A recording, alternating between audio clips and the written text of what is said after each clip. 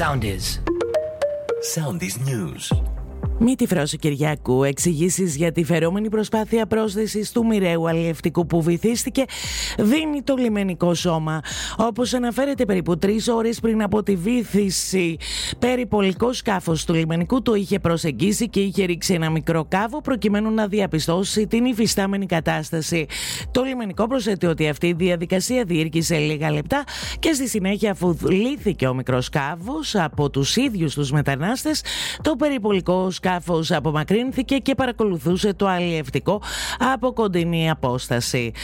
Εξανεμίζονται εντωμεταξύ ελπίδες για επιζώντες στη θαλάσσια περιοχή της Πύλου, καθώς δεν έχει εντοπιστεί ούτε ένας ζωντανός στις τελευταίες ώρες.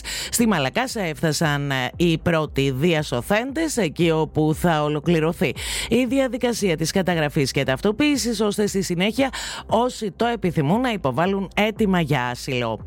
Οι 9 Αιγύπτιοι σύλληφθέντες φερόμενοι ως διακινητές των μεταναστών, οι οποίοι επέβαιναν στο αλλιευτικό, ζήτησαν προθεσμία για να απολογηθούν την ερχόμενη Δευτέρα. Σε θρίλερ εξελίσσεται η εξαφάνιση της 27χρονης στην Κο, καθώς μέχρι και αυτή την ώρα, παρά τις υπεράνθρωπες προσπάθειες, δεν έχει βρεθεί κανένα ίχνος της. Οι αστυνομικές αρχές μπορεί να προχώρησαν στη σύλληψη του 32χρονου από τον Μπαγκλαντές για αρπαγή και συνέβρεση με άτομο το οποίο δεν μπορούσε να αντιδράσει, ωστόσο ακόμη δεν έχουν δώσει απάντηση στο ερώτημα πού βρίσκεται η αγνοούμενη, ενισχύοντας έτσι το ενδεχόμενο της εγκληματικής ενέργειας. Ακολουθήστε μας στο Soundis, στο Spotify, στο Apple Podcasts και στο Google Podcasts.